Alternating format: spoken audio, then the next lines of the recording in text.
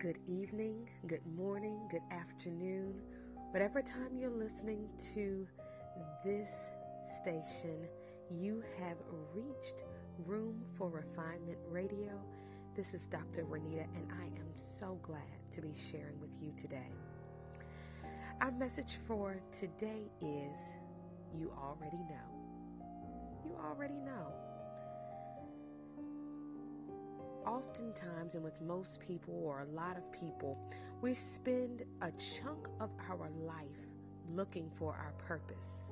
We want to live in our purpose. We want to do whatever it is that we're supposed to do while we are here on earth. And we search and we search and we search.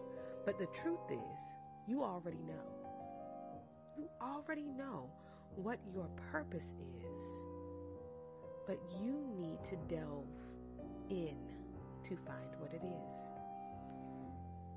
When you're looking for your purpose or understanding your purpose, the first thing you can think about is what comes easy. What comes easy to you? In your life, there are just some things that you can do with your eyes closed. Sometimes even people look at you like, wow, how can you do that so easily? It's just you. It's what you have been given that it just comes to you like air. And there's lots of that in you. You do some of it without even thinking.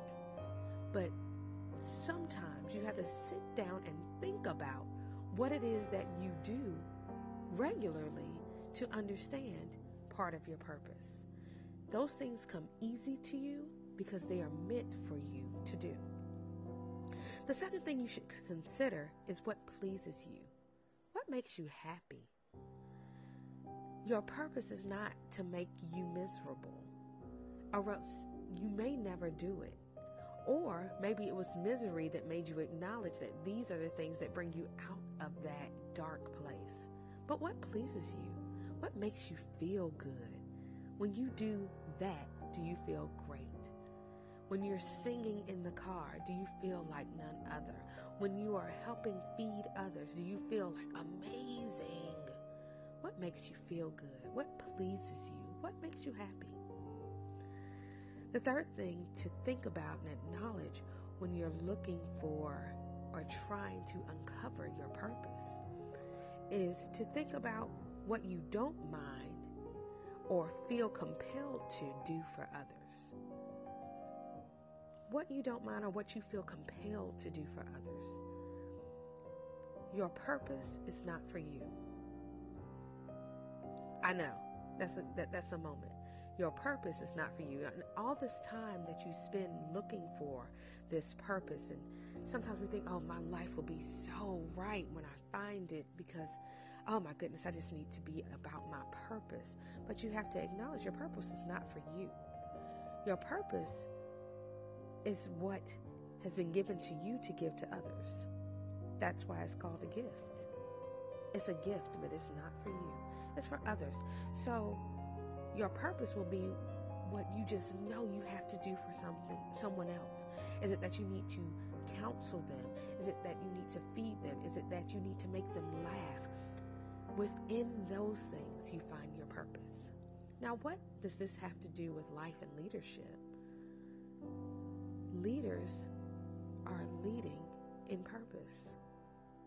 If you are outside of what you are supposed to do, you will be a failure in the long run when it comes to leadership. No matter whether you're leading in your household or you're leading in a business or any other type of organization, if you are leading outside of your gifting, eventually you will fail. Eventually you will fail. But if you are leading within those things that come easy, even if they start to come easy after you learn something, they may not have always been easy, but they come easy eventually.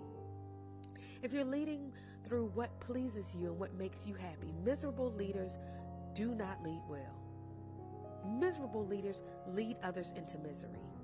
But when you're doing what pleases you, that helps you lead in purpose. And finally, when you're leading through what you don't mind doing for others, leaders should be servant leaders.